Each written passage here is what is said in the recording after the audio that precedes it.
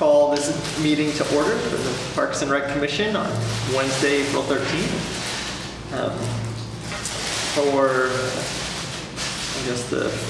We'll move to item number 2. So approval of November 10 minutes. So moved. Second. Awesome. Thank you very much. All in favor? Any opposed? Okay, I wanted to give you a couple announcements tonight before we really get moving down through the meeting. First of all, the HVAC over this room died today. So we were requested for emergency repairs. It is not repaired tonight. So the good news is it should be quieter. Bad news is it might get warm, and we'll open the windows, but when we do that, then it's hard to hear. So we'll go back and forth. Just speak up if you're uncomfortable one way or another on that. Secondly, tonight the main topic is the aquatic facilities and programs discussion. There has been some questions from the public throughout the day today and yesterday. A lot of people wondering if we were talking specifically about City Park Pool and the future of City Park Pool. That is a small portion towards the end of the discussion tonight, but that is definitely not the main issue that this group is going to be talking about tonight. That also leads to the public discussion tonight. Members of the public, you're welcome in the next item to speak on anything not related to aquatics. Because what will happen is, since that's on the agenda, when we move to that item, we will have the staff report first, and questions can come through from the commission throughout that report. And then at the end of that report, there'll be a time for the public to make comments or questions after that. So does that make sense to everyone? Okay. Awesome. Thank you so much.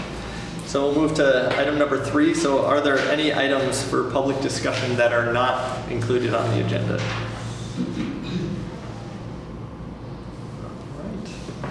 Move on to item number 4, have the update from the aquatic facility program. So we'll have Brad Barker and Kate Cannell come up, and they are going to walk you through a presentation based on the questions and some of the concerns that were made at last month's commission meeting. Kate's going to take you through kind of a basics 101 of everything about our aquatics operation with some fun facts and figures and that sort of thing. And then we'll move on to some of the facility discussion in more of a broader context of the 3 pools, not just City Park Pool. So tonight your goal is to learn, ask any questions that you may have so we know if there's other things we need to cover or haven't covered very well, and express any opinions you have on it. It's not really a recommendation at the end of the night, but more a direction of here's what else we need to know on that sort of thing. On the facilities type of thing, we would like to know if you think we're on the right track moving towards the next phase of the master plan. We aren't there yet, but we're inching closer. So we'll want a general sense of, yeah, that sounds good, or big red flags, that sort of thing. Okay, I'm going to move out of the way. And by the way, I'm taking notes tonight too, so wish me luck. We don't have a professional. I am your professional tonight, so.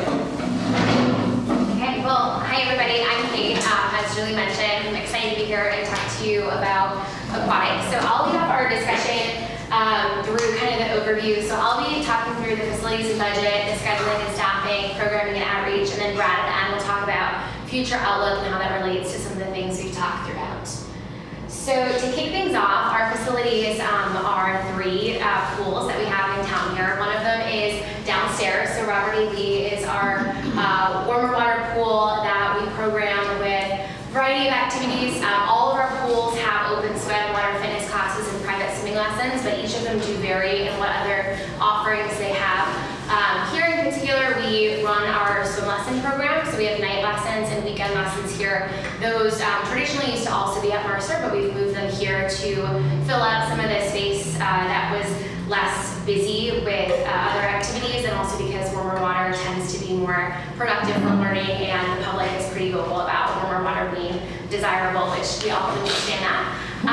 We've also added in some other stuff downstairs to help reduce barrier to participation for open swim opportunities during the interpool. So on Friday and Sunday, we offer a reduced swim time, and then we also recently added in, or we've had them pre-COVID, but they've recently come back, some Saturday rentals as well. For the other few things on here I'm going to go over right now, I'll talk more details about our stuff here in the next couple slides, but just an overview here. Over at Mercer, so Mercer is a 50-meter long course pool. It's really set up in that way. It's generally set up as two 25-yard lap pools, and then there's a shallow end that is accessible through a ramp.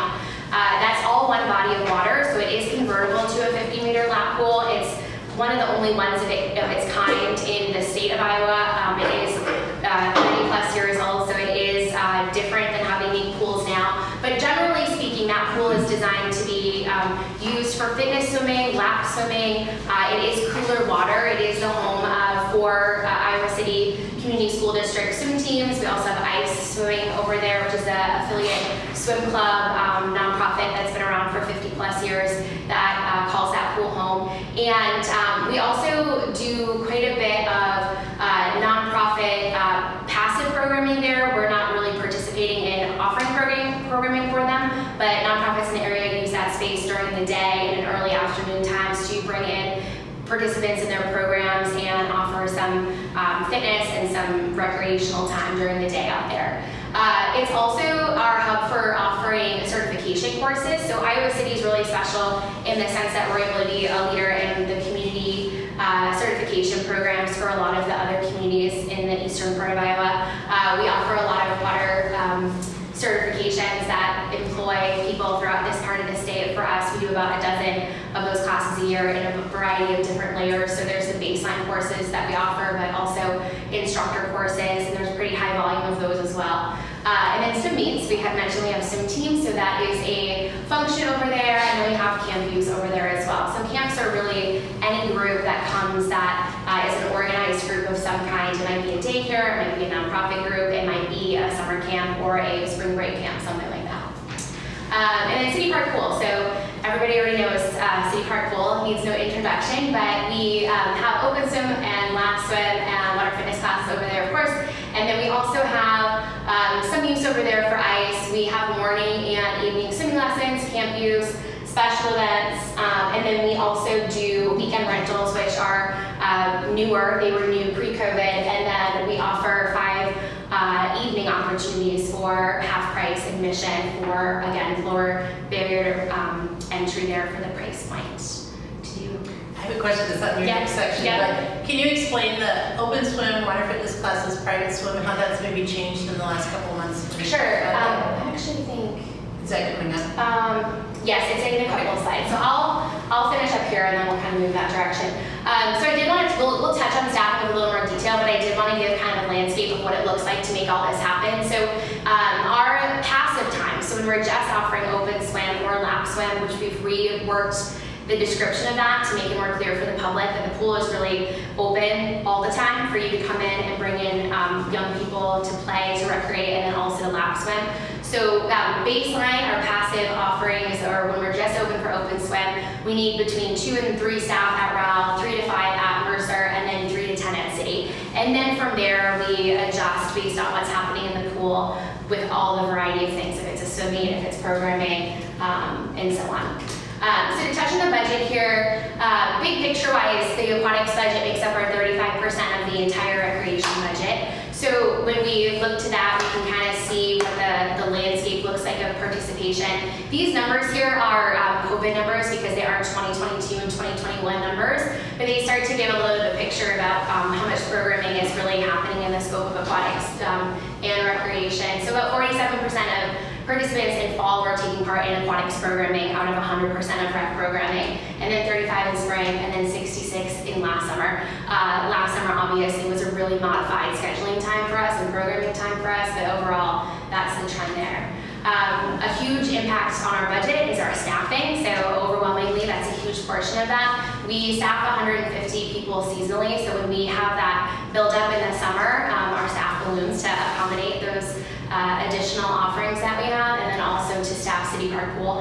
And then on the rest of the year, which people think of aquatics as the summer, but it's all year round for us, that's 70 to 85 people. And we're still in a building phase of that post-COVID, so we're starting to get back to where we were pre-COVID with numbers, but we're still kind of making up for that gap time that we had where we didn't have people applying for a year and a half and didn't have classes and things like that. So just some snapshots here of what the budget looks like. So the Robert A. Lee and Mercer budgets are 12-month budgets. We're open all year round. So operationally,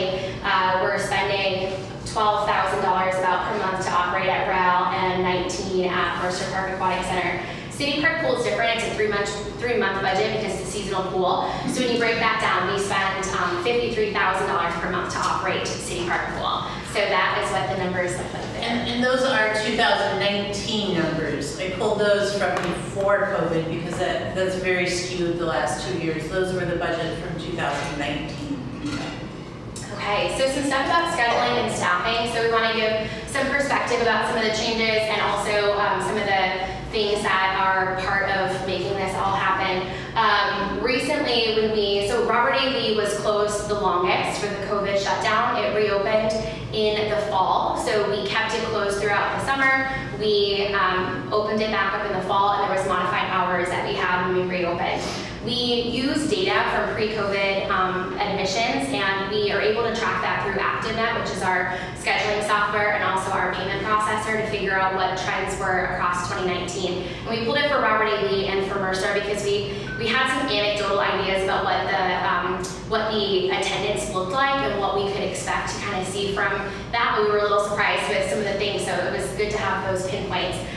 With that data, we looked at what the common use times were and worked to figure out how we could be maximizing our ability to serve as many populations as possible. And so when we went to reduce hours, we used that data and also the lack of, diversity of time during the day, because folks are limited to be able to come to the pool in between the peak hours of pre-work, middle of the day, and that's where that came from for those adjustments.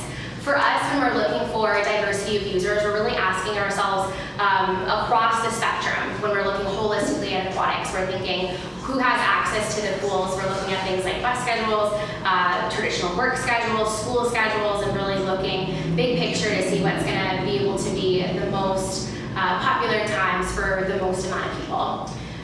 We also made the conscious decision at that point to continue to work on our swim lessons and our outreach focus at Robert A. Lee. I'll talk about that here in a few minutes.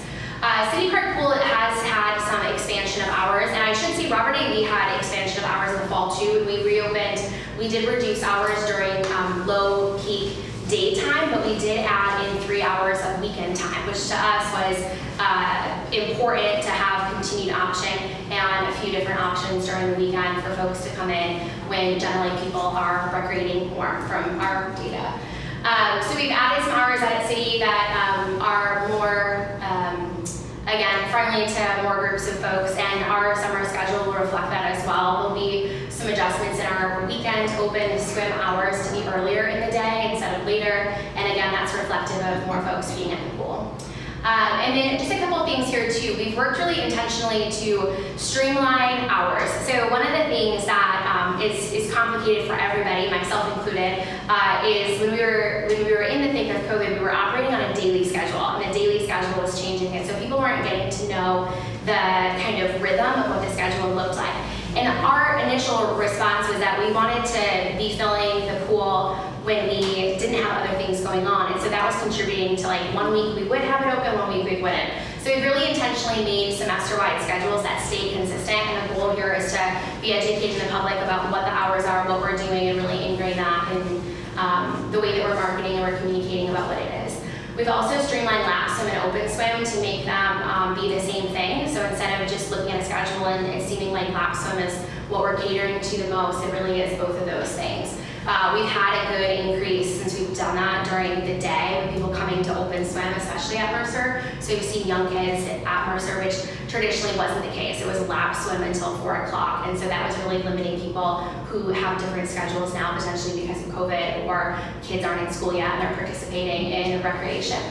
And then we've also done a big push to streamline and make our marketing more streamlined and accessible. So one of the things that you'll see is a printout of the schedule that's consistent with that semester schedule, some improvements to the website to keep that ADA accessible, but still accessible on the user side as well.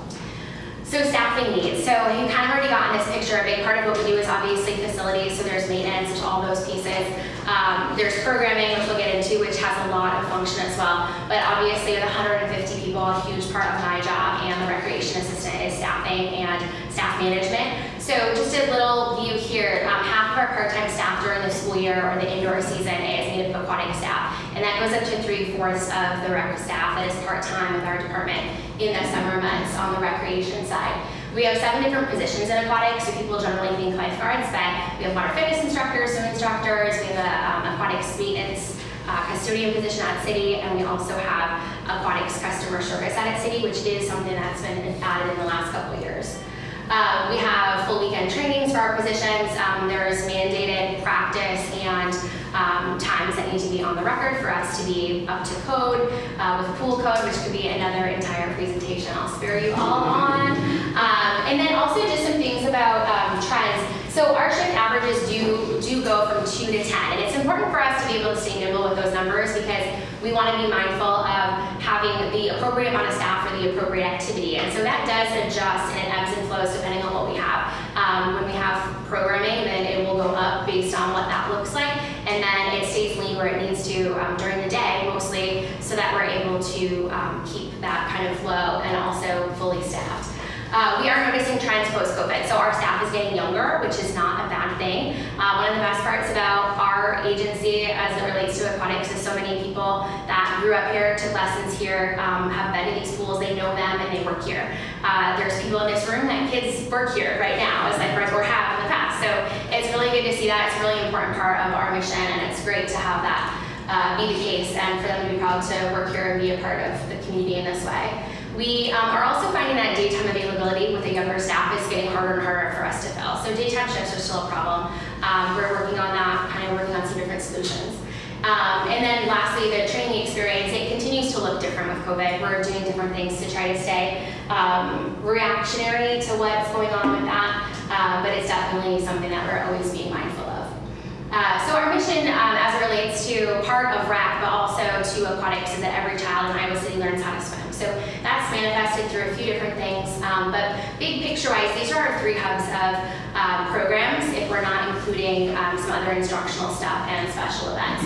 So water fitness is one big area that we've had for a long time. We've had water fitness classes as long as we've had swim lesson classes. And we have changed the format of how we do that to make it more organized and to create some momentum that follows how we do other types of instructor-led programming throughout the department. So just a quick snapshot here, we offer about 6 to 12 weekly classes for water fitness. Pre-COVID, that number was a lot higher, but our attendance for those classes was a lot lower. So our average user in those classes is averaging higher, and we're offering classes at times that we're affirming that they work through our new registration process, which is encouraging. We have new users, instructors, and classes with this way of operating, and it just makes it a lot more streamlined, a lot more user-friendly in a lot of ways. It is helping folks get into the program and also allowing it to grow in those areas. Okay, so swimming lessons.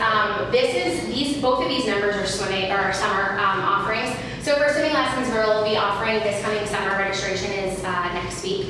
180 swim lesson classes, and that's going to allow us to serve 720 people. Generally, on average, we're averaging between 500 and 800 people served for each of those sessions and meeting numerous sessions. We struggle, and we did before the pandemic, to meet the demand of what Kutztown needs for swimming lessons, and that's been the case even before we had that gap in instruction. But now that's what we're seeing even more and more is the case. So we're struggling to be able to offer as much as needed, and that's due to sizing in the evening of what the pool can accommodate. At times that has been a staffing restraint, or it's been a limitation that we've had due to the pandemic itself causing difficulty in running bigger classes or a lot of classes at once. We do offer private lessons, but overwhelmingly our focus is on group lessons, and that's because those are based in more of the community recreation approach, and they're the best bang for our buck, if you will. If we have one instructor that can reach 4 or 5 people, then that's going to be a better return on that investment of goal of every child learning how to swim. This doesn't include any of our outreach lessons, which I'll get to in a moment. This is just our organized sessions of lessons that you would see in our program guide that come out 3 times a year. And then Open Swim. So Open Swim is arguably our biggest program. It's not really a program, but it is the way that people interact with our pool overwhelmingly the most. And these are just the hours that we offer per week at each of the pools. So 38.5, that's the current schedule that we have at Robert E. Lee, and then about 3 times that over, or not quite 3 times, 2 and some change over at Mercer, and then 46.25 hours over at City. So that gives you an idea of what the public has access to in regards to Open Swim. And then just some photos, because summer photos make us feel good when it's snowing outside. Okay, so outreach. So outreach is a big part of what it means to have every child learning how to swim in Iowa City. So we know there's some organic barriers that exist. We know that there's a lot of people that have been in our programs for many, many years. And there's a lot of people that haven't yet participated in our programs. So Rec Assist is the evolution of our Learn to Swim scholarship program, which over the years has raised tens of thousands of dollars to help support this goal that we have. Most of that money is spent subsidizing swim lessons that are run in our sessions. So there are lessons that are offered to the public that people apply for through Rec Assist, that they need financial assistance because of financial barriers. We reach out to them, they get enrolled, and these are what the snapshots look like for summer, and then for fall, how many lessons we subsidize for both of those. I'm still working on spring numbers, and then obviously summer we haven't done registration for yet. But this is I can't over-express how much momentum and growth that we've had in this area. We had a lot pre-COVID, and then that all came to a halt, but we've done a lot to really get out word about the program, and I'll tell you a little bit about that too. So after school lessons is our way to outreach to nonprofits. So we partner with nonprofits each semester. We offer after school lessons that are tied into whatever existing program they already have. So we've worked with a few different agencies. Our main partner right now is Neighborhood Centers of Johnson County. We've served every facet of that organization for locations except for Hills. And it's really a rewarding opportunity for us to build in those lessons. So they come over after school. Sometimes we pay for transportation, sometimes they have it. We provide instruction and some supplemental understanding about aquatics that will help them as it relates to water safety. And then we also generally do provide quite a bit of incidental support financially as well, bathing suits, swim caps, goggles, towels, things like that help reduce the barrier again. It's important to note part of our outreach is also adaptive lessons, so we've added those in 2019. Obviously that was right before COVID, but the demand there is also very, very high, and we keep the price for those low, and we could offer 100 times more, and they would fill. So events are on the right-hand side. So we do quite a bit of events. A lot of the events that we do are designed to be outreach events. So they're designed to focus on how to get people back into the funnel for Rec Assist or back into programming. We do community outreach. We have some just fun stuff that's out at City, like music. Swim Introduction is a big event that we debuted last year with Rakesia Harrington, who is our outreach and special populations program supervisor, to get people to come in the pool, participate, and that's why that number of 108 was so high for fall. That was a huge, huge event for us to be able to get people signed up for the scholarship that night. It was free admissions to the pool, and it was a big deal. There were people that had never been to any of our pools before, so it's really exciting. Teen Nights, Pride of the Pool, we debuted last year and actually won a national award for, which was really fun. And then some other outreach stuff that helps us with staffing, so ICLG, junior lifeguarding. These are all things that we're being intentional about now more than ever because staffing is an ongoing concern. So kind of creating some long-term funnels there. Splash Story Time, Sunrise to Sunset, Sensory Swims with Iowa City Autism Group is a really popular and a very well-received program that we do with them. And then some of the stuff on the bottom of the list is just the fun recreation stuff, like pumpkin floats and egg floats and all the floats of kind of stuff like that. So I'm nearing the end here. This is a lot of talking, which is perfect for me, but probably long for you. So just some assets and opportunities here. So we wanted to break down kind of what we see, what we hear, what we kind of look at when we look at these three facilities. So we want this to start to be kind of a conversation of some of the things that will come with Brett's portion of this presentation here, but some of the things that are considered assets by us in the community are the warmer water temperature here at Robert A. Lee. This is also a space for overflow events and lessons. So you can see that we're doing a lot of stuff here because it's warmer water, and also because the space is here for us to do that. There's an enclosed kid area, which we hear a lot of positive things about, and there's also a really fantastic remodeled on-deck bathroom. If you haven't had a chance to see that, it's really great to have an accessible space that is also gender non-conforming and accessible for people, and that's a real win that we have in our location downstairs. Some things that are opportunities for improvement potentially are barriers to parking downtown, which you all are familiar with, plugging those meters. The frequent need of repair there. So the Robert E. Lee pool, Brad will go into how old it is, but it was built in the 60s. So we are needing to do things that are sometimes emergency based or are planned repairs, and there's a lot of fluctuation there with things like temperature and the ability to keep it open and operational longer term, like would be available in a newer pool. And then accessibility issues. So there are things that we have downstairs that make the pool more accessible. We do have a chairlift, which is per code, and then we also have stairs at each of our facilities that are kind of the in-between between a chair and a ladder that you pull yourself up at. There isn't a zero depth entry area though, so there's still barrier for folks to get in and out, and it certainly can be difficult to get in and out of that pool, even with those two things to accommodate mobility issues and assist with that. So Mercer Park Aquatic Center, competitive over there is that it's designed for competitive fitness swimming. So if you ask a fitness swimmer and a leisure swimmer the same question about a pool, you're gonna get very different answers about if it's too cold or if it's too hot. It's gonna be the opposite, and it's gonna be based on where they are. People like the temperature over there that are fitness swimming and competitive swimming. In fact, most of them could bear it to be colder than it is, and it's at 81 degrees. There is ample parking over there, which we love. I love the offices over there, and I certainly benefit from that. It's a centralized location where people actually live. So the people that we're serving generally live more proximity to that location. And that's also true for nonprofits that we work with trying to get to and from those areas. Their schools are more centralized to Mercer.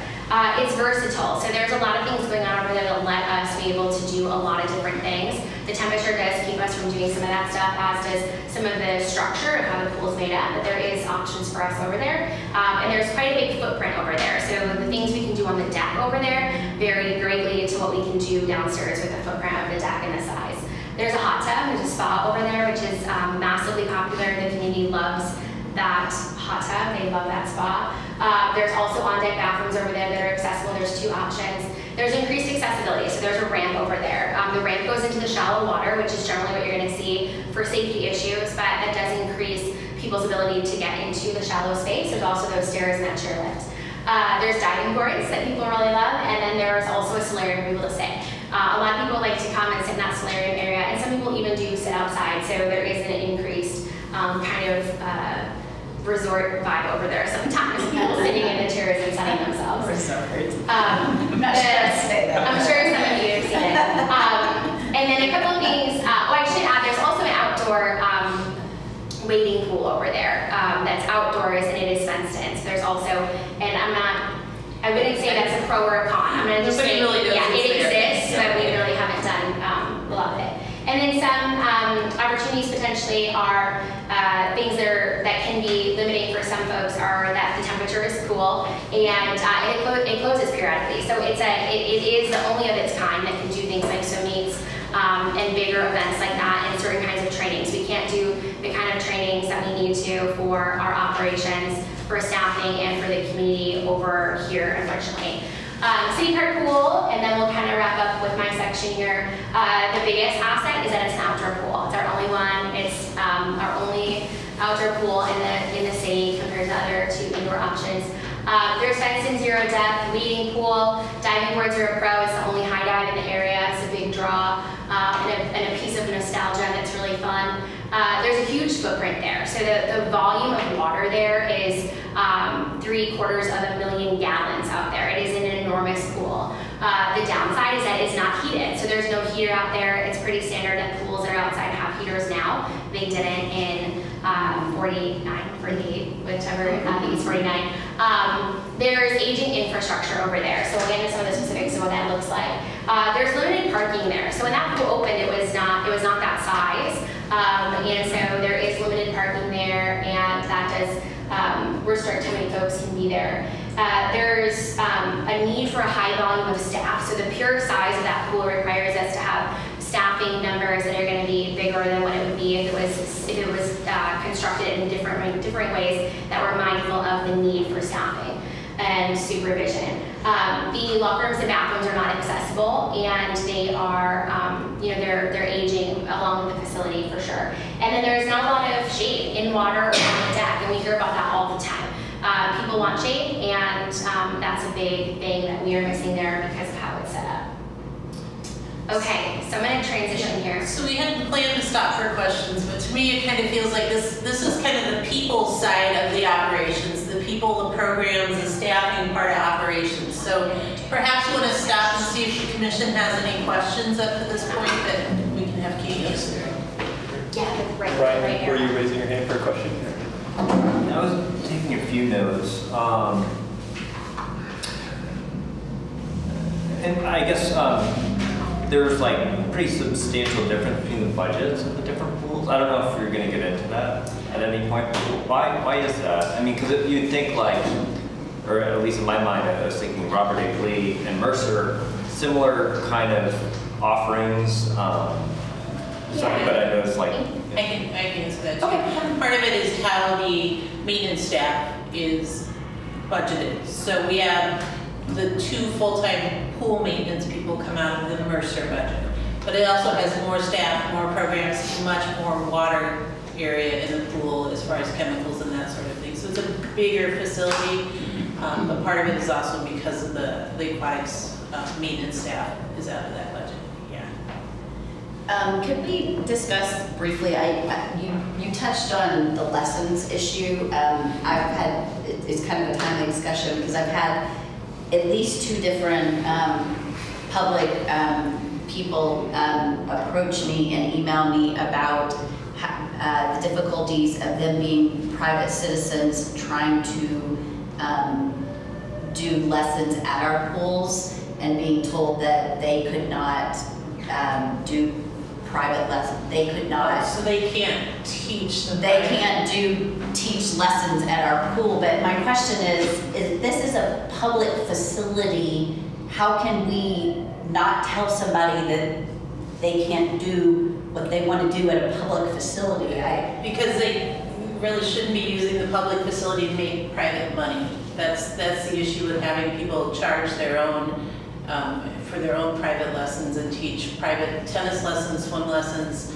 It's a public supported facility, so we want it to be access and open to all for the programs sponsored by our department. So I guess I just feel like there's like if we can't meet the demand of the public's demand of the swim lessons, which I know we can't because I've also had a ton of people say like, I can't even get my kid in a lesson. But then we're also telling people who themselves can then offer additional lessons, then we're actually not fulfilling we want every kid in Iowa City to swim. So that to me just feels like it's a little incongruent with what we say that we're trying to do. So I just feel like we're missing something there. Like then we need to, I know we're trying to hire more people and I know like there's a barrier to that, but I just feel like we're missing the boat somehow here when we're then telling people who can offer the service that we're saying we're trying to provide and we're telling them they can't. Sure. So I just feel like there's a couple different things. Something there. First of all is that our focus really is on the group lessons and getting the most teaching we can out of each staff person that we use. The other part of having people come in during open swim hours and teach their own private lessons is that the other person comes for lap swim and they say, how come the pool is being taken up for a private business instead of public use? So I think that's the bigger, when we look at equity, we really want the focus to be on our group lessons and the bigger picture of that rather than a few individuals having private lessons. And it's not, as I said, it's not just swimming, it's anything in our parks, unless they're a contract instructor. I just feel like if it's a public pool, I don't feel like we can tell someone what they can and can't do in the public space. We can. We do the same thing with private personal trainers on trails, taking up trail space away from public use. Tennis lessons is one we've worked with in the past. Anytime that there's a public facility, it's our role to ensure that its primary use is for public open use. Well, But how is that not? Or we find ways to do partnerships with them as well. So we have a group that we work with to teach lessons out in the swimming pool. Yeah. And that allows us to be able to expand our reach, but there's some quality control with that as well. So we have some, Liability is a big piece of that too. They have more It's that oversight. they're using a public facility for their own private business gain, and that that we frown on. You kind of addressed I was wondering if there's a mechanism for people to somehow like register with the city to where there's some level of like, well, how much are you charging? What's your experience? And like, how many people are you serving? We have some of that, but once again, our primary focus is the group lessons and the programs through the aquatics division. I mean, we have full-time people that do this for a living, and we want to make sure that that's what they're here for, is to make sure the facilities are used to the highest level and used for the public good more than individual. And that's fine, but if we are not doing it to the level that is required to serve the level that is required to fulfill the needs of the community, then we are not doing it to the level necessary, and that's the problem. So I think there'll always be people that want private swim lessons. I don't know that that will ever be our top goal, just because the numbers just don't work out. We can't offer private swim lessons to every individual in the community. So I think it's kind of two separate. There's learning to swim and there's private swim lessons. And our focus is definitely on the learn to swim side as group lessons. So I get it. I guess we're just kind of agree to disagree, because I fundamentally don't feel like that's the case. I mean, I just feel like there has to be like a way, like it's like saying that like as a taxpayer I paid taxes for like the track at City Park, I mean the track at like City High, but I can't go and have my personal trainer come out there and like help me train better for a marathon. And be like, why not? Like, I pay my taxes for me to run on the track at City High. Like, it's not your business if I'm running on the track at City High, as long as it's like I'm not destroying the park at City High. I mean, I don't know. I mean, I don't know. I just disagree with that. But yeah, but I think if I was running like a club track program that was taking away from city, would they let me use the track there? well, no. I mean, I'm not saying like it's reasonable for me to be like when the swim team's there that I need to be like in the middle of their swim team practice. I mean, I think there can be like a reasonable like compromise, like when it could be used. I think is reasonable. I mean, I don't think it's reasonable to say like someone could use it at any time, but I mean, I think there could be like times when it could be open to use for people. I mean, Remember, I'm trying to take notes, but. I just feel like it is a public facility, right? It is paid for us by all of us, so I don't see a reason someone could not use it in that way when there is a demand for it that we as a institution or as a public city institution are not fulfilling the need, right? If we were able to fulfill the need, then I would be like, well, you know, fine, but we aren't at this point, so I just feel like we're not meeting the need, so therefore I feel like a private enterprise should be able to step in and fulfill a need that's not being met when our stated goal as the city is every kid needs to learn to swim. And when I'm having people emailing me like, my kid isn't being able to learn to swim because I can't get my kid in a lesson because they're already filled, why aren't these private people allowed to come in and do that? Then that feels like there's a problem. It would be difficult to have the type of pool space you're talking about too, though, as we just went through our schedules. The times that we have open are during the daytime when the kids are in school. So I think that that's our concern. We don't want to take away the open swim or the other programs, the other uses of the pool for private individuals. Yeah. So I think this is maybe more of like a summer issue.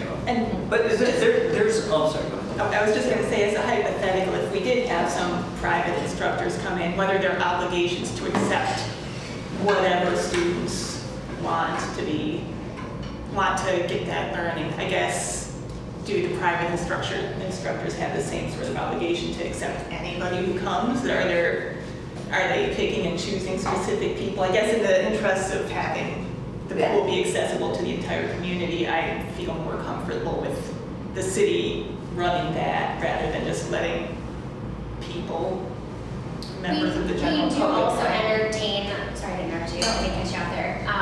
We do entertain requests for partnerships as well. So like Mandy Cowell is the City High coach for the district, and we work with her to offer things that complement what we offer that are community-based in between ICE, which is our affiliate program for swimming, and then our swim lessons. So we try to find the optimal spot. This has always been an issue. This is, I mean, I am a parent of a 5-year-old who doesn't know how to swim, and this is my thing, right? That is COVID. So like there also is like this huge bubble right now of people that have children in my shoes exactly, and then there's everywhere else has staffing problems, and so no one else can meet the demand either. And so we're also getting a lot of people from other places that might go otherwise. The other thing is like it's hard for staff to be able to discern different things that go on, and there is liability that's involved there that more than with tennis or with a trail. Surrounding. I'm just opening up the conversation to make sure that we're serving what we're saying and making sure we're thinking through, like, if we truly want every kid to learn to swim, how are we making sure we're serving that? I'm just trying to open up the conversation. I guess I would just add that there are opportunities for people to get private lessons through private pools. Like I know my daughter teaches private lessons based at the North Dodge, I think. And so like, I mean, I think there is that opportunity there. I mean, we do it at the Elks Club, like I'm on And then board the with Elks Elks. Club, So, yeah. I mean, there is certainly, I'm just saying, this is a private, this is a public pool, and anyway, I don't know. One thing that we're trying this year, this summer, registration period is going to be the first time that we're actually trying this. I don't know if it's maybe been tried years and years ago, but we always hear about people from Iowa City not being able to get into the lessons, but then we have people from Coralville, North Liberty, and other locations that are in our programs because they're quick on the registration. Exactly, yeah. So what we're trying this year is we're actually having our first day is dedicated to Iowa City residents. Yeah. That's ultimately our goal, is to teach all Iowa City kids how to swim. We'd love to teach the world to swim. Right. But we got to start in our own community, and that's, and as the tax-funded facilities that we have here, that should be the priority. And so we're at least giving them the opportunity, and they'll still probably fill up really quickly, and we'll still have people that aren't being able to get into swim lessons, but at least we're trying to accommodate Iowa City residents first and foremost, so that we're not hearing quite as much from the people that live here. I mean, my kids are all like total swimmers, so I'm just saying, like. Yeah, and just remember that the capacity of swim lessons has to do with pool space. It has to do with the times we can offer it, because as I said, we probably could offer it at 2 in the afternoon, but there's really no kids to take lessons then. Yeah. And then staffing. So there's all three of those figure into that. It's like April said. Yeah, and this might be my ignorance because I didn't grow up here, my son didn't grow up here, but do none of the public schools have pools where they teach them to swim? No. Not any longer. Are you serious? Correct. No publics. No That doesn't make public sense. Okay, I know that's not a commission issue, but that just doesn't make sense to me. Right. I started in 6th grade learning to swim. Yeah, April, so Mercier Pool was actually built in cooperation with the school district at a time when they did offer swim lessons through middle school. And so Southeast Junior High would swim there, Northwest Junior High would swim at the Coralville facility. It's probably been 10 years, maybe, that they... Longer than that. Yeah, somewhere along the line, they stopped when doing that. So the school district stopped. The pools are still there, but they no longer offer that. I mean, Yeah. And I don't know any more. teach them how to swim. Can I interrupt one more, Redmond, before you go? Everybody, this is Redmond Jones. He's our new deputy city manager. Yes. Thank you so much for being here. Nice to meet you, and I got a parent-teachers conference, and the only reason I'm speaking out, but wonderful conversation, and I'll visit again. Thank you. Thank you so much. Can I make just one more comment? I just want to say, like, I do feel like you guys do an excellent job of the advanced training that I feel like the lifeguards and the swim instructors get. My son is one of the lifeguards and the swim instructors, and he's certified in the adaptive swim lessons. And I've just been like very impressed with the level of training he's gotten, and I do think the city does an excellent job, and like you mentioned, other cities come to us and come to get their training through us. So I think you guys do an excellent job of that. And I will tell you that Kate had this whole social hall filled with college age and high school age lifeguards at 7:30 this morning for a training. Oh my Nice. gosh, yes. They walked in looking This like isn't a punishment, it's not a punishment. No, they were, that's how the training time works, but they, I don't know how many were in there, but they walk in looking like zombies, they may walk out, but I'm sure they get good, I mean, walk out looking like zombies, but they. And I followed Kate on maybe LinkedIn, and she had gone to some conference, and one of the people had said that you have to go around the college campus and recruit with cookies and coffee or something to try to get people to sign up to do like swim lessons and lifeguarding, and I thought that's a good idea, trying to recruit college kids to do that, so I thought that was pretty smart. Yeah, both my kids have been lifeguards, and their friend groups are all lifeguards or were, so. Yeah, it's great. Very good experience. You don't have to bribe them with 15 coffee, because once you're you have a friend in, it's really good. But I mean, that is it's an important part that I think sometimes we forget is like the people that really run this pool it's not even me, it's the kids that are down there that are teaching lessons and they're lifeguarding. Many of them go to Iowa, then they stay, and they work for a long time, and that's easily, besides the outreach stuff of getting kids to learn how to swim, that's the best part of what I get to do. And they make it easy because they do refer their friends, because they get a lot of value out of being able to be a part of what our mission is, which is really cool. So, yeah. Are there any other comments from the commission before we hear from Brad, and then afterwards we'll open it up for public comments? Okay. Well, I'm Brad Barker. I'm the recreation superintendent here, so I'll oversee the recreation division side of things within our department. I will echo those comments that you had. And Kate, you saw how many different things we have going on in the aquatics world here, and Kate does a phenomenal job keeping on top of things. She certainly makes my life a lot easier, and I know that the staff that she has just love working for her and creates a very positive culture, and that actually extends beyond just the aquatics world. Kate has just this positive attitude that kind of filters into the rest of our department, so I'm appreciative of all that she does. So after hearing kind of our operations side of things and everything that we're involved in, moving forward and looking at our facilities and everything that you know about kind of the positives and the negatives and everything that everybody's involved in the community, how do we provide aquatic facilities and opportunities that are favorable to the entire community? And so it really is kind of a balancing act for that. We're going to have to consider a lot of different factors, especially as we look to potentially replace or renovate some of the facilities that we have. And so first and foremost, looking at the general community recreation needs. So this is going to be your lap swimmers, your people coming in for open swim, people that are using it more on a casual basis. Then you also, we serve a lot of specific user groups as well, so we got to think about their needs. So instruction, talking about the swim lessons,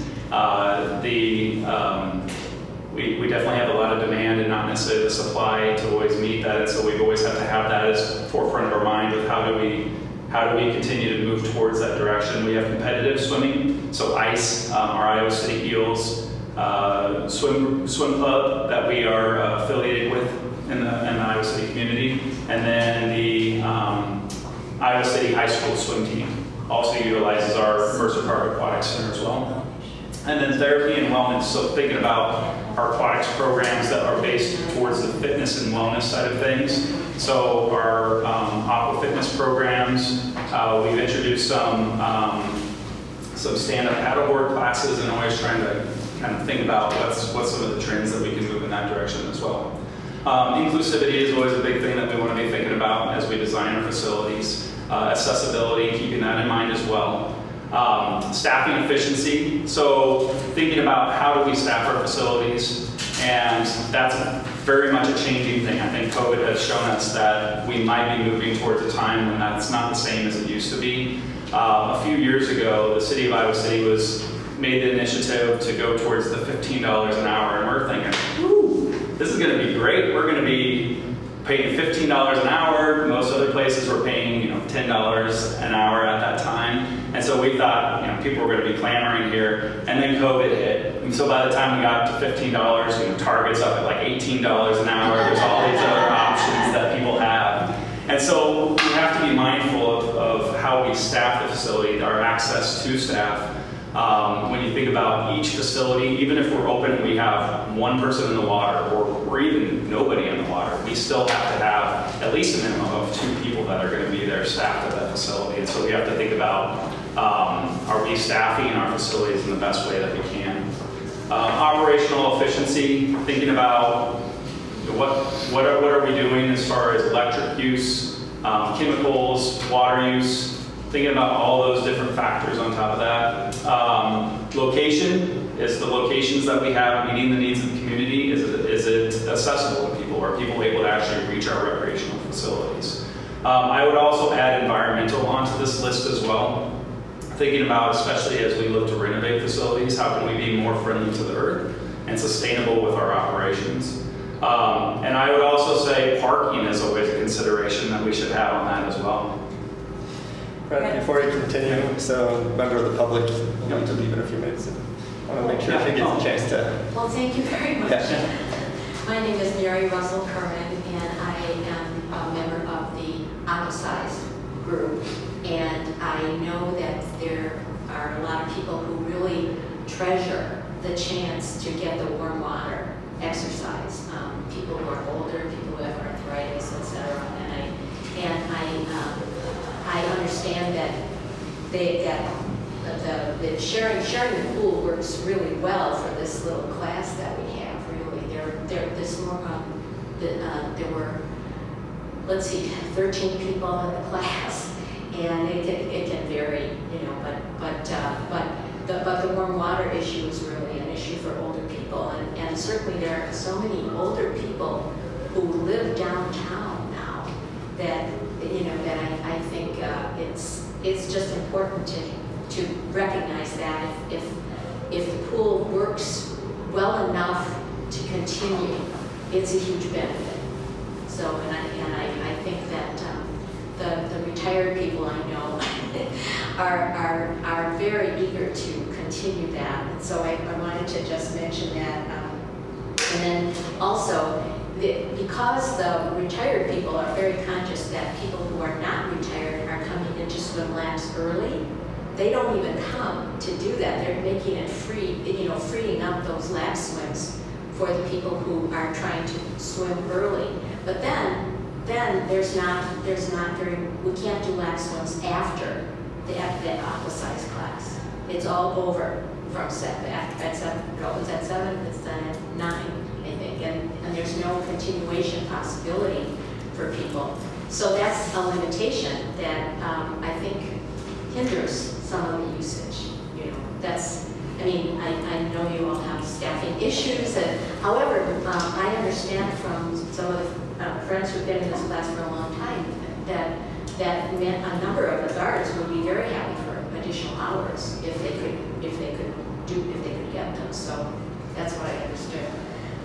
And so that was what I just wanted to bring up, mostly the lap swims and keeping the warm water facility, because and from my point of view, I've lived in Iowa City only for 4 years, but I know it seems like there are lots of maintenance issues and things like that, but it seems like a great pool to me. so it would be, I think that the vibrance of downtown also is just the accessibility for something like that downtown for regular citizens, who are not in clubs or are affiliated with the university is a huge benefit. So I just wanted to say that that's how it seems to me, and to mention that we appreciate the chance to do it and hope that we can continue with the warm water exercise classes. So. Thank you so very much. Okay. Very much appreciate the time coming in and bringing those items to our attention. So thank you. Thank you. Okay. All right. I probably will leave because otherwise I would stay. I have commitments, so I will leave. Appreciate it. Are you going to stay, or did you want to speak? Just maybe a couple comments, thank you. Yep. I could, agree 300% with what you just said. For those of us who are getting older, the warm water is such a gift, and Could we get your name? Sorry. Oh, Mark Cannon. Mark Cannon. And I think for the last year, I'm not sure who's in charge of this, but it's been pretty consistent. For at least 5 years, it was not. And I can't tell you how many times I came to this pool, got in, got out, because my body would just contract up. Mark, are you talking about this pool or Mercer? Yes. Okay. If I had kept data, I would bet you my right arm that in a 5-year period, I lost 7 months of swimming with my tickets. So that was a money, but just the idea of getting down here, getting in the water, getting out was just too cold. It would be 78 degrees, and for most of us, I would even argue for younger people, it wouldn't be pleasant. So that's one thing. And then the only other thing I hope to keep on people's mind, and it was on, Kate, I think one of your things there, you talked about a negative thing about this pool would be parking. And when I talk to people, and of course I'm typically talking to people my age, not always, if I do go to Mercer and see old people I've known, I say, hey, where have you been? Well, we don't swim downtown anymore. Why is that? Well, for a while it was because the water was too cold, but that's been great for a year. And they say, I don't want to pay parking. So I am not a technological wizard by any stretch of imagination, but it shocks me that there wouldn't be some technological ability to build in some kind of parking for people that come here. Now, I realize you don't give us free parking, 24 hours a day. That doesn't make sense. But it does seem like, people who understand technology and I can now pay with, what's it called, the parking thing, Yeah. So it just seems like there has to be a way to address this. And I obviously understand that's coordinating between recreation and parking, and I know how bureaucracies don't talk to each other. I get all that. But at any rate, I do think that's a big deterrent. But otherwise, I will pat the whole staff on the back. I think you're doing an excellent job. And the thing that I really think you need to take great pride in is your outreach to marginalized people in this town. I went on the website, per one of your lifeguards, when I was complaining, she said, oh, Mark, look on the website. And I saw that you're even providing a swimming suit for kids who don't have them. So, huge thumbs up. I do have issues, I have complaints, but there's your feedback. Great, thank you so much, Mark. All right, so looking back at our facilities here, let's break them down by the oldest facility first. So we've got the City Park Pool, and please keep in mind, I think Julie mentioned this at the top, that everything that we're talking about here, this is all kind of conceptual, just we have to start the discussion somewhere, and we're basing a lot of this discussion based on the Recreation Master Plan that we have in process right now and the feedback that we've been receiving from the community. So let's kind of look at the basics with the condition of the pool. So we had our engineering firm, one of the engineering firms that we're working with on this master plan project, come in, and actually there was a couple that actually collaborated on. One was on the bathhouse and one was on the pool structure. But looking at the pool, it's actually 73 years old. That's it's not that old. They're fired. So the pool currently loses 30,000 gallons of water per day. And that's an awful amount to be losing. And to top that, we don't even necessarily know where that's at. I think it's a lot of concrete structural issues, a lot of piping that is in that concrete. It's in a variety of different So I did read in the minutes from last month saying, I hope that's your first priority is to fix the leaks. We've been trying every year for the 6 years I've been here to fix the leaks. Because that's chlorinated water. Well, it's more just the age of the pool shell and the age of that facility, the pipes, everything else associated with it. We do paint, we do caulk, we do everything we can every year to make it a watertight basin, but we fail. So I think that says that this facility it's just getting to the age where it doesn't make sense to try to keep patching this. So what you're saying is like the physical pool cannot be repaired, essentially. Our consultants have said that it's possible to put a liner in, but you're only buying yourself 5 years probably if you do that, and it's quite an expense to do something like that. So I think the ultimate answer is you're looking at one of the oldest pools in Iowa, and the shell itself, whether you build it back exactly the same way or differently, it needs to be a new actual pool shell. So you're literally talking like dig it out and start it. Okay. Because the pipes and the things underneath it are very questionable. And even if you were to put a liner in, all the pipes that get the water to the pool Still and from the need to be pool, rebuilt. Yeah. who knows what kind of condition they're in. I mean, Yeah. the pool is just typical. made to last that long. And so that and we also have our balance tank that also has an unknown cost to it. The concrete, the piping, all of that stuff has an unknown cost. So it was very challenging for the engineers to be able to say, hey, if you pay this amount of dollars, you'll basically have a brand new pool. And just with the age of the pool, it causes a lot of issues of being able to make an accurate assessment as far as what that pool would cost. But if you start looking at the concrete, the structural piping part of that, it would be very, very expensive. And then do you also, I mean, if you're just digging it out, are you also knocking down the bathroom? And you already laid out some of the issues with the bathrooms? Or Yeah, how much do you take out? Could you just start over, basically? Yeah, do you literally raise the full structure? Yep, so we'll kind of get to that here. I think really the question we're going to get to is not whether or not we rebuild, it's do we rebuild to look very similar to what we have now, or do we rebuild to something new? I think, And here's your example. yeah, everything's coming back pretty close to one way or the other. We have such a need for updated restrooms, locker rooms. It's just started. You could end up with a pool house that looks very similar architecturally and very keeps the if it's the feel and the look of the current pool that you want. That's possible. I'm just saying that it's probably not possible with the structures that are there right at this moment. Yeah, So, you get the same feel, The but integrity new. of the, yeah. Right, Yeah. yeah. Okay. So looking at the community engagement that we did, we ended up reaching 1,200 people. We had 1,200 responses to the variety of different methods that we utilized for gathering input from the community. So we had our statistically valid survey, our public survey, pop-up events, focus groups, and social pinpoint. I'm not going to belabor the point too much because you guys all sat through my presentation last time talking about all that. But really, that first two columns or the first two rows is what you're really looking at in terms of the responses that we got back from the public.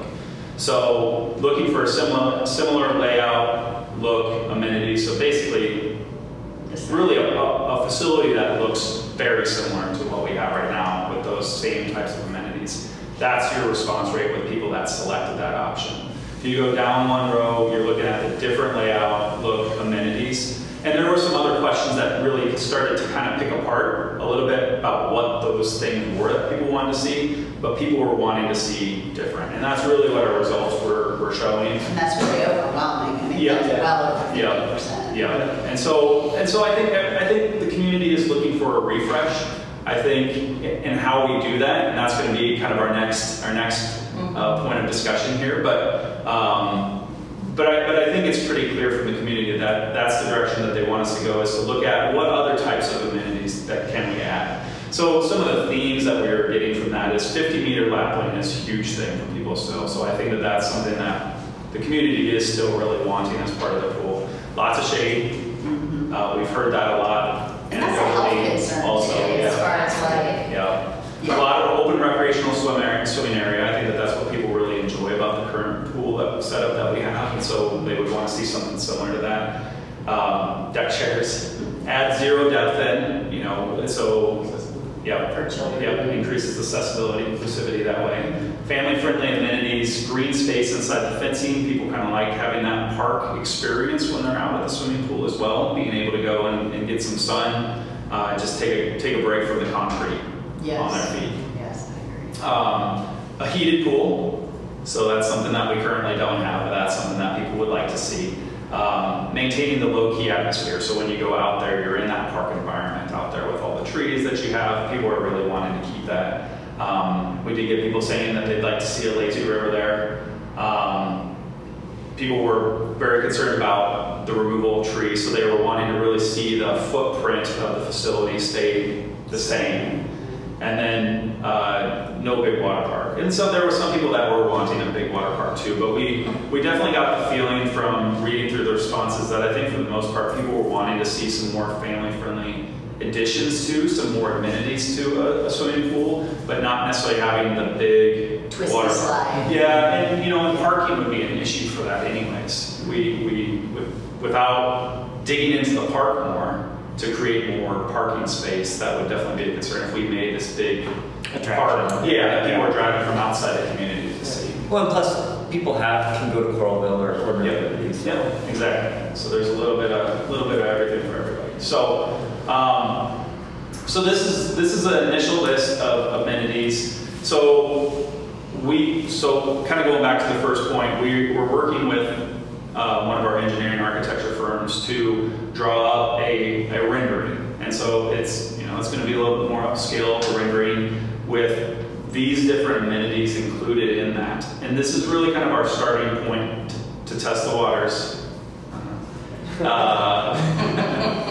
with the community and see what they think about. Say, here's the design, this is the feedback that we got, what do you think about this? And then we will allow the public to be able to weigh in on that and start to make those tweaks here and there so that it then hopefully feels right for most. It's not gonna feel right for everybody, we know that, but what's the timing expected? I don't know what his time frame is for getting that rendering to us, but It should be in the next month, I would think, so it's coming soon. Yeah. So I noticed you say no concessions, so there's no way to purchase food or drink there? So we would likely do vending machines and or a pad for a food truck or something to pull in because we have the need for it, but I don't see us getting into the concessions business. Remind me what we have at City Park that's been a while since I've been there. One snack machine, 2 drink machines, which that'll be different this summer because we got an amazing replaced water bottle fill, which has been an ask for a long time, so we're excited about So that. that's what we have next. Yeah. Okay, and that seems to work. and we really didn't get a lot of feedback from the community saying Wanting you got to go to the concession route. Okay, so we could potentially, like you said, with the food truck access, you could invite having some rotation food. Okay, that's neat. And we have really lax rules around bringing, I mean, you can't bring in glass, you can't bring in alcohol, But people could bring people in come in and bring, baskets. yes, all the time. Okay, so that's great. currently what it is, and okay, so that's a good thing. Have that laid back vibe. Picnicking on the grassy knoll. Yep, there you go.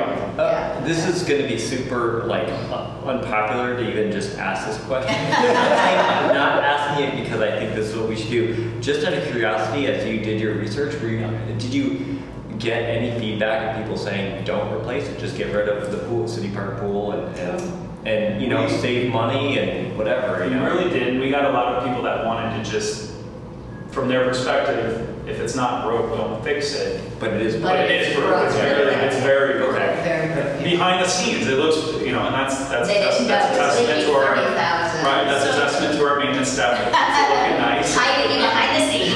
Right. My question was asked to the steering committee after seeing all the input. Right, it didn't even come up in open comments that I remember of any. If there may have been 1 or 2, but I don't remember it being a large push on any. Yeah, and I think then to tie back into the teaching every child to learn how to swim, most people were very much in favor of that and finding ways to be able to get youth access to water by eliminating that pool. That would be completely antithetical to that. So that's just had to ask. No, that's a great question. So these are some of the amenities that we'd be looking to add. Are you all able to read that? Okay. Do I need to go through that list? Let's just explain the 3 lap lane vibe. 3 lap lanes because we have heard loud and clear from recreational lap swimmers that the 50 meter is very much an outdoor amenity that they use and like. Not the current 8. So it wouldn't be sized for a swim meet, and it wouldn't be sized for competition as far as being deep enough to dive into those lap lanes. It would be sized to have lap lanes available most of the time. You could have a small swim practice there in the morning. They couldn't dive in, but they could certainly swim the 50 meters outside. And our adult lap swimmers, that's what it's sized for. But also would be a great depth, make it a depth that is also appropriate for water walking or aqua fitness, some of those kind of things too, when it's not being used for lap swimming. But the thought is, and that also reduces our water capacity. So part of it not being heated right now is the vast amount of gallons of water. So if we can go from 8 50-meter lap lanes to shallower 3 50-meter lap lanes, and then a 0 depth, some other water around it, can bring the gallons of water down, and it could make heating a possibility. if we More of went an that option. way. I'm presuming that means you're getting rid of the high dive? Don't know yet, because that's kind of popular. I feel like that's a piece of nostalgia that I'd love to see. Yeah, so when they say that they're 3.5 feet, that would be most of the way. They would probably go down into a diving well. Yeah. So you would have times during the day where you would have the diving boards open and not the 50-meter Yeah. lap swim. during Yeah, certain the diving moments. well is very Iowa City. Yeah.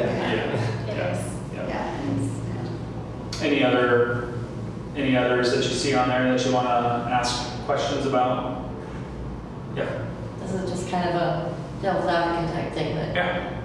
we should have 2 lazy rivers, one for the adults. It says no lazy river.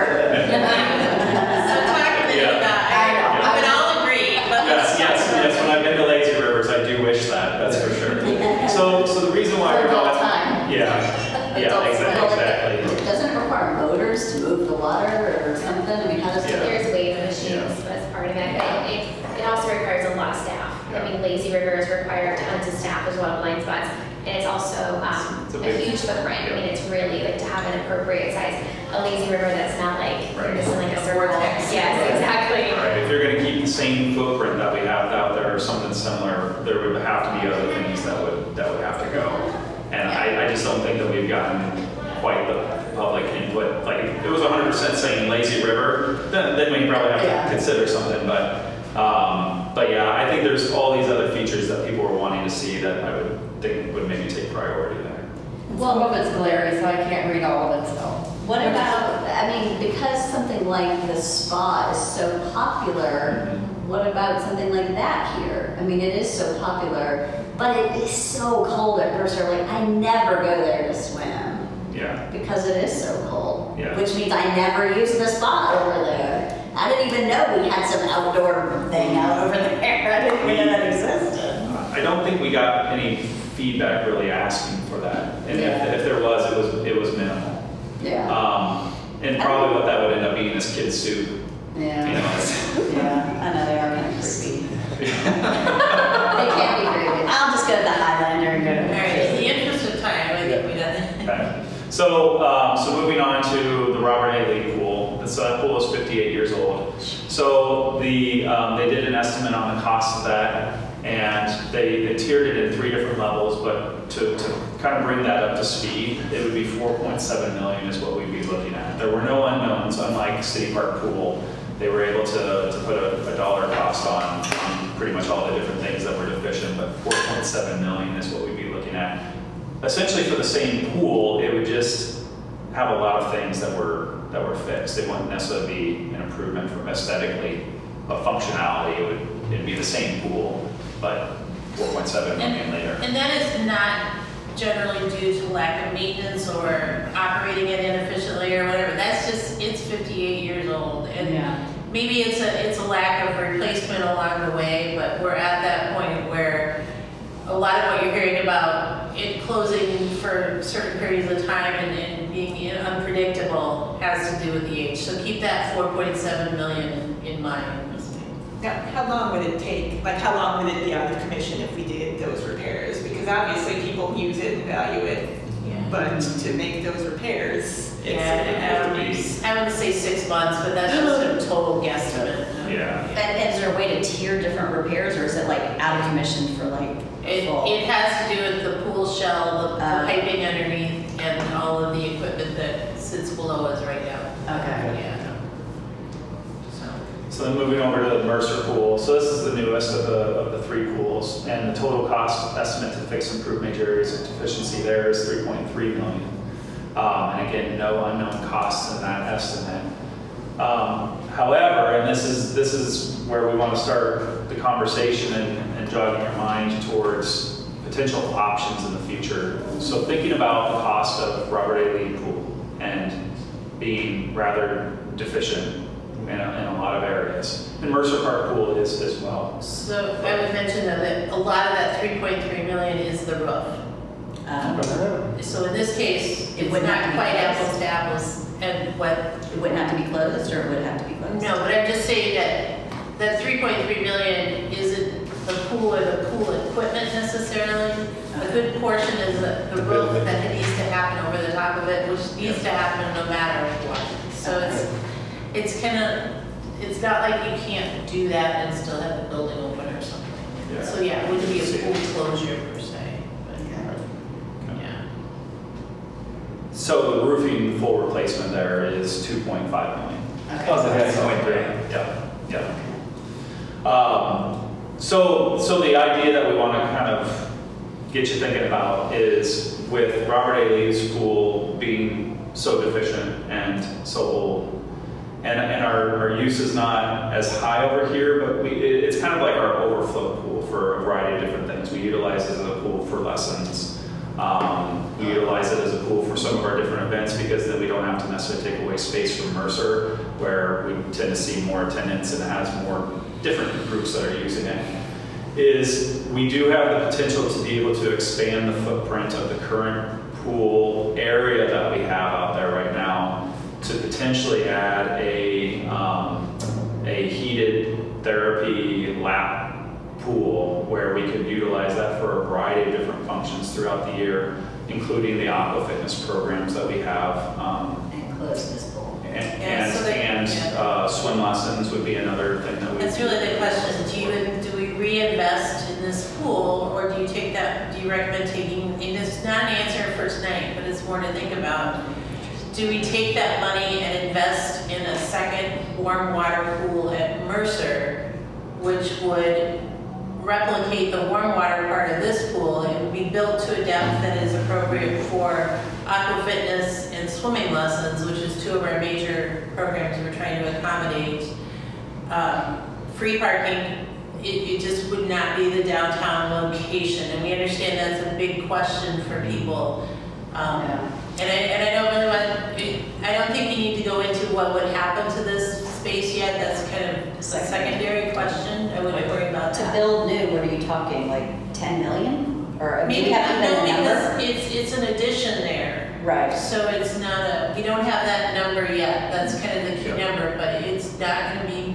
But it's 4.4 to even repair this, what was it? 4.7. 4.7. So, yeah, So 4.7. if we didn't even repair this, that's a number we wouldn't spend. Well, I guess, so how much does the senior center, how much of the use comes from like the senior center, or are they driving here, like people who, I mean, we had a few senior citizens from the audience who came to speak, are they? We definitely have some very passionate users here. I would think we actually have more seniors using Mercer. But they drive here to park. Because they can park closer there, so. And they There's keep also- the parking here. And Mercer's Yeah, not there's free parking there, and there's the accessibility at Mercer is it can be understated. That ramp really does help a lot of people get into that pool.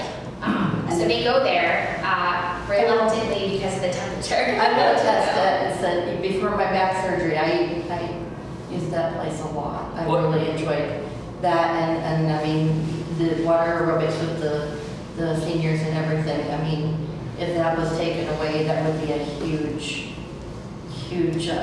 deficit here. Remind me, were there plans for another rec center on the west side, or was there something a big So remembering there that has was been discussed? talk from time to time about a rec center on the far west side. As development increases, Yeah. wasn't it? And there are some development plans that show west of 218 and show a joint space for some kind of school facility and possibly rec center. At this point, it doesn't look like that would be necessarily big enough for a swimming pool. I don't know that for a fact, but I don't know that I would let that weigh too much in on, it's probably far enough down the line. It's past the 10-year. Yeah, and the rec master plan is kind of looking at, could there be satellite programming spaces throughout the community? So could there be a programming room built along with the city park pool so that you could have kind of the next step up from a shelter, a nice indoor community space that could be programmed, or it could be different things at the pool. Is there space for one in the South District? So we're looking at some of that with that, but pools probably not. So the question is, do we keep the 2 indoor pools, or do we look at possibly expanding And there's enough space for the expansion of Mercer with the expansion of Southeast? yes. Okay, so they're both, Yeah. okay, We'll do a because little, Southeast is gonna be expanding quite a bit. yeah, we're aware. Okay, okay. I just want to make sure, because Southeast is growing too, so. Yeah, we think there's room there to expand the pool with a warm water pool and potentially add a third gym if we needed to. Okay, and then is that taking out the, like, is it tennis courts or pickleball, or, and is that taking out a whole bunch of parking? I'm just trying to get a conception of Sure. what that would look like if we did that. Don't have the answer to all of that. Parking, we are well over parked there. Yeah, there's a lot of except for maybe on the biggest of baseball tournament days, Yeah, but yeah, we are yeah. well over parked. There's nothing saying that the old pool building would stay because that could give us more space out, by the parking lot. There's that old brick building. Yeah, what is that? It was a pool house. There used to be a pool. an outdoor There pool. was an outdoor pool. Oh, Yeah. I guess I didn't even know what that was. Okay. Yeah, and there is, Oh. there are some fairly major concerns with the foundations under pickleball and tennis right now, so Okay. you might see a reorganization of the baseball some of fields and all of that anyway, so I don't know that that would be a prime question. Okay, but there's some thought that there's enough space over there for everybody. We haven't done the official footprints on any of that yet, but Yeah, we but wouldn't go it's- down that road if we didn't think there was Okay. some potential Yeah. for that. I need to step away. Yeah. Thanks, great discussion. Thank you. So that really is my part of the presentation, is to kind of give you some different facts and figures with what we're looking at in terms of cost of fixing our facilities up and what direction we could potentially be moving towards with all of those facilities as well. So really just initially just kind of trying to spur some ideas with you and kind of be thinking about what that might look like for us moving forward, given the community feedback that we've gotten through our master plan study. Great, thank you so very much. I know a lot of this was in response to previous meetings, so thank you so much to the staff for putting this together and going over it. Definitely will be helpful as we can contemplate the future. Yes. Cool. Good to circle back, sorry. Yeah, For yeah. one previous, the last meeting last month, some of the public attendees had some ideas about like signage or wayfinding or being greeted by staff when they come in, and that seemed like kind of low-hanging fruit, like these lessons are here in this corner with just a plain old whiteboard, or some really basic things that they thought could improve the experience. And I didn't know if that was an action that was taken, if that's something that's already. Yeah, so we do have some signs that we have that are more like sandwich board signs that we have. We do the master plan, some of the feedback that we have gotten has been about the pool schedule and some different suggestions there. So there's always room, and the pool schedule is an evolution always. But I also checked in with all of our water fitness instructors, and none of them deemed it an issue, except one of them had some suggestions over at Mercer that we addressed, and her class is actually the one that's in the morning during a lot of like water walkers, and so that was one that we addressed, and we talked through using the signboard and stuff like that. So yeah, and then with the customer service, I don't know if you want to speak to that or. Yeah, and so we do train our customer service staff to greet people when they come through the door. So I don't know if that was an individual instance where that occurred, where the individual wasn't happy with that, or if it's an individual where that's there when they usually come into the facility, because our staff usually has the same shifts. So if they come Monday, Wednesday, Friday, they're going to see the same person. So if I had additional information on that, I'd be able to address that individually with the employee. But I'd say generally our staff is very friendly and outgoing and warm to people when they come in. Thank you. Thanks for that follow-up. All right, now moving on to item number 5. Good discussion, Yeah. thank you everyone. Reports from. I will try to keep this fairly brief for you. Butler House update, we are waiting for some direction from council as to setting up the work group or committee between the Parks Commission and Historic Preservation. So it's not forgotten, but I don't have anything new to report on that. We do have 2 new hires coming on board, full-time hires. I can't tell you who they are yet because they haven't quite given their notice, but Tammy's position will be filled a week from next Monday, she'll start.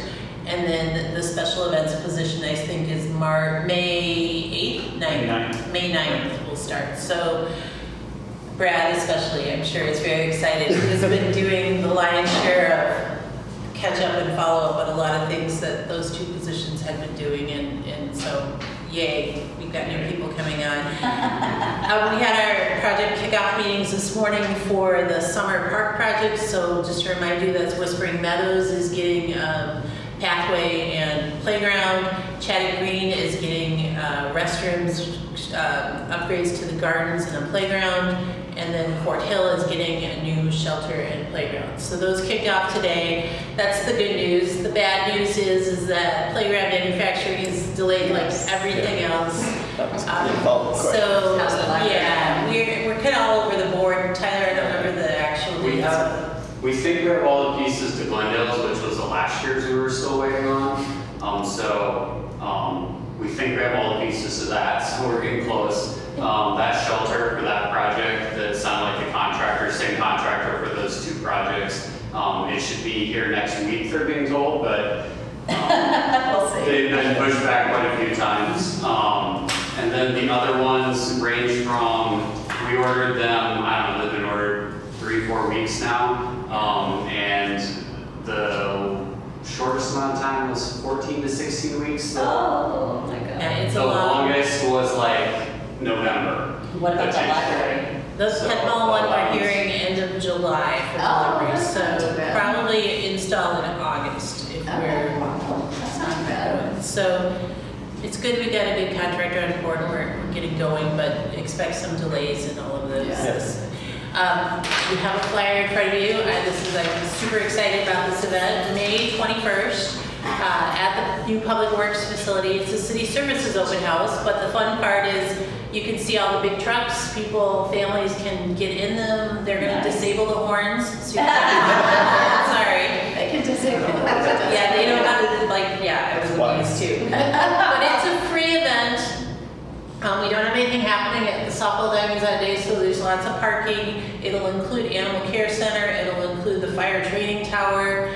We have a stage with entertainment going all day. We have food trucks, and we have over 300 beautiful quilts. Nice. So it is an Great. art in unexpected places on top of everything else. Nice. So, please take, and there's more flyers over there. If you have places you can post these for me, churches, businesses, other places, please Did do you make that. it a Facebook event? It is. Okay. It Okay, I'll is. share it. I don't know if it's on the city Facebook or Parks and Rec, but it is an event. Okay. Share it. You may get an email next week or the week after asking if you'd like to volunteer for a few hours. Helios actually have bookmarks that they're handing out so at the the- event too. Yeah, because there's Cool promotion shots. happening. This is the city side of the promotion. The Old Capitol Quilt Guild is in charge of all the quilts going up. And they're doing promotion throughout the region to all the quilt shops and tourist places. Great. So should be a huge and fun event, and the weather's going to cooperate. The end of the night will be an outdoor movie, Field of Dreams, Southall Diamond. So the movie will be whenever the sun goes down. But please help us with that. And just my last quick note, I did see a note in the minutes, a question about the rec center parking lot and if anything was happening about that. It was in the minutes, and I don't know if it was in regards to the paying for parking or improvements. We are scheduled to get a resurface and some improvements on that parking lot sometime during this construction year. That is actually why the creek over here was cleared, because they were doing some water quality erosion type things down on the banks of that creek as well. So if you walk out now and look at it and go, oh, this looks really bad, it does. And it's in the schedule to be repaired. So that's all for my report. Great. Thank you so much, Julie. Right? Yes. Additional? Yes, I'll keep it short as well. On March 18th and 19th, we had our Things That Go event here. It was a 2-day event. We had Duplo, Brio, Lego, Hot Wheels, trains, RC vehicles, all kinds of other things that were zooming around all over this place. We had a great attendance for it. People seem to have a lot of fun. I know sometimes you get out to those events. Did you get out here? Not to this one. Not to this one, okay. But, So you're planning to go to the Yahoo, it's the Insect Zoo. Yes. Steam That event one will be on at- Sunday, April 24th. I'm going That's to the what's teen our- swim. What's that? I'm going to the teen swim. Oh, yeah. That's Make sure your school ID. Just kidding, just kidding. So So we have the Iowa State University's Department of Entomology, insects is due out here, plus a lot of other crafts and activities and stuff. So Sounds that's like on not to be missed. Sunday, April 24th. Kate had her underwater egg hunt on April 19th. We had 40 enrolled for that, and I think there was a bunch on the waiting list even for that. So it was a popular event there. Farmers Market is coming up May 7th is the first date for that. It's just going to be Saturdays this year, but the enrollments are coming in, registrations are coming in, so it should be a Is there still open spots for day to day, or for the farmer's market? are you looking for day of or season vendor? I don't know. A friend of mine just asked. Yeah, we're still taking Because I know registrations. last year there were, and I just wasn't sure. Yeah, we're I'm not still taking sure. registrations. Okay. Yep. There'll be spots that are available for the day to day. And is that just, so you don't, so you can do either? I don't know how. They register now just to get their name in, and then they would contact me the Monday of the week of that event to get their name in on the list. It's all on the and then, website. so we like kind of plug and play with that. Okay. So as they come in, then we plug them into empty spots. So if we know like the full season vendor is going to be gone that week, we can plug them in. I'll have to go check the website then. As far as the farmer's market goes, I've not really used it, but I know people that have. Are you going to be able to actually go and shop this year? Yes. Yes. Okay, so it's not them packaging it up? Correct. Okay. Yep. Awesome. Yep. And then summer registration starts for us on Tuesday, April 19th is the Iowa City Day, and then Wednesday the 20th is everybody. So we'll see how that goes this year. This is a new thing for us, but in an effort to really try to serve Iowa City residents first and foremost, we thought that was an important direction for us. No, I think that's great. That's a great idea. I think it's a great idea too.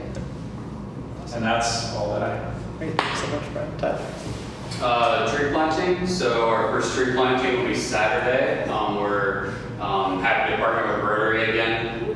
It's the second part of their planting that they had got an internal Rotary grant from. So that was a big help. They raised funds to help plant these trees. We'll be planting 100 trees over at Scott Park and some even in Rita's Ranch Dog Park there. So we're preparing for that. The trees have arrived. It's always fun to get the first plants of the season. So What time is that at? that is at 9. So they've reached out to it's all the area Rotary clubs. So You're not signed up yet. they I forgot what always time was that? they always bring The it. Rotary planters are the best tree planters. Yeah, we're both in that Rotary, so yeah. That's why I'm saying that they're the best. Yep, and I know tomorrow, Josh Worrell, who's our assistant superintendent, is actually going and talking to the noon Rotary Oh, Club. well, there you go. So I'll be there. they'll give a little update about tree planting in general and a little bit about We'll that get our event too. marching instructions. So, and then did I say 9 o'clock or 10 o'clock? You said 9. It's 10 o'clock. If I was there at 9, I'd be very upset. It's 10 o'clock. 10. Because on May 7th, we have another tree planting. That one is at 9 o'clock. Okay. This one will be at Thornbury Dog Park. So if anyone knows of volunteers, send them out there that day. We just received this week word that we got a $5,000 grant from the DNR through a U.S. Forest Service program to pay for half of that tree planting project. So those will be slightly larger trees that when they're planted in, there'll be 41 that'll go in there. So those will all be within the fence at Thornbury. We get a lot of requests for extra shade in there. There were no trees when it was established, so trying to get that next generation of trees growing in there. We also have a memorial fund that has been started by the family of Ray Beamer, who was a recreation person at the University of Iowa. Oh, that's great. His family, his memorial money is going towards these trees as well. Oh, that's wonderful. Is there a way to utilize those individuals that have dogs, reach out through kind of to see if they'd be willing to volunteer? So I think people that use that part But would be very there's a excited. sign there. So I think there are signs up there already, okay. I believe, and Jeff Sears with the Recreation Division has the database of Dog tags. people that the tags or the users for are there, so that's one way we're utilizing. Yeah, and we do have, I'm thinking it's going to be about 15 students from, I think they're from Liberty, that are going to be helping there too. They wanted to assist, so that would be good. Let's see, and then one last tree planting thing on Arbor Day. We're doing a couple of things where we'll be at Willow Wind. They always invite us there. We plant one tree, talk to the kids there, and then we're doing a planting of approximately 15 trees at Glendale Park with the Community Inclusion Club at City High. So getting those students out there for the afternoon to plant. So a couple of events for the 29th is Arbor Day this year. May 29th? No, this month. April. Yep, always the last Friday in April. Okay. Yep. Restrooms and water, we're getting those up and running for the season, working through some bugs with, the startup things, whether it's the locks or toilets and all of those things. So we're getting those going as we can and get those open. We've done 2 days. We've been able to get in some prescribed burns on prairie areas. So we've done 30 acres approximately in total. 25 of those are on Monday. We put in about a 12-hour day of getting stuff burnt that day. So we've burned at Kicker Soccer, Terry Chula Recreation Area, and Waterworks Prairie Park. And hopefully Friday, maybe, we'll be doing some more. It's all very weather dependent, so that's been good. Athletic fields up and running, stuff going pretty much everywhere. So that's good to see those fields up and running again. We've got temp staff started as well, and most of those have started with athletic fields. They're the first ones to come on. We're bringing on others as we go. And we've been really fortunate this year. We're right on pace with hiring as last year. We had a lot of good ambassadors, like Kate was mentioning before, get their friends. They enjoy working for us to get their friends to come work for us. We've got a great partnership with Kirkwood. We've had 3 staff members go up there and talk to classes recently. It really gets the word out there. And we've been able to really weather the hiring storm so far. It is a challenge. A lot of our athletic field staff are younger as well. They're trending younger and younger. We're able to employ 16-year-olds there if they're not driving city trucks and things like that. So that helps us out quite a bit. But we've got 50 some hired and just a couple more places we could fill, but we'll make it work if we don't. So that's most of it. Great. Appreciate it, Tyler. Yep. So I don't have anything from chair's report, so we can go around as far as commission members here and see if there's any other items for discussion or future agenda items. Maybe we can start with April if you have anything. One thing I guess I did have for a possible future agenda was just curious about kind of the trail systems throughout the community and helping build that connectivity was one that I thought would like to learn more about, especially as community continues to grow. How are we staying on top of that? That was one thing to think about. But really appreciate all that staff's doing, so thank you so very much. So we love the parks, we're super grateful for all the work that happens, and we know so much more goes on behind the scenes by your teams and staff, so just want to say thank you for all that you do. It's exciting, the spring is here. Yes. So I guess if we learned, so I can just adjourn, or do you want me to? Yeah. Is there a motion to adjourn? We learned it. The motion. Okay. Is there a second? Oh, I better write it down. Okay. April 2nd. All right. All in favor? Okay. Thank you so very much.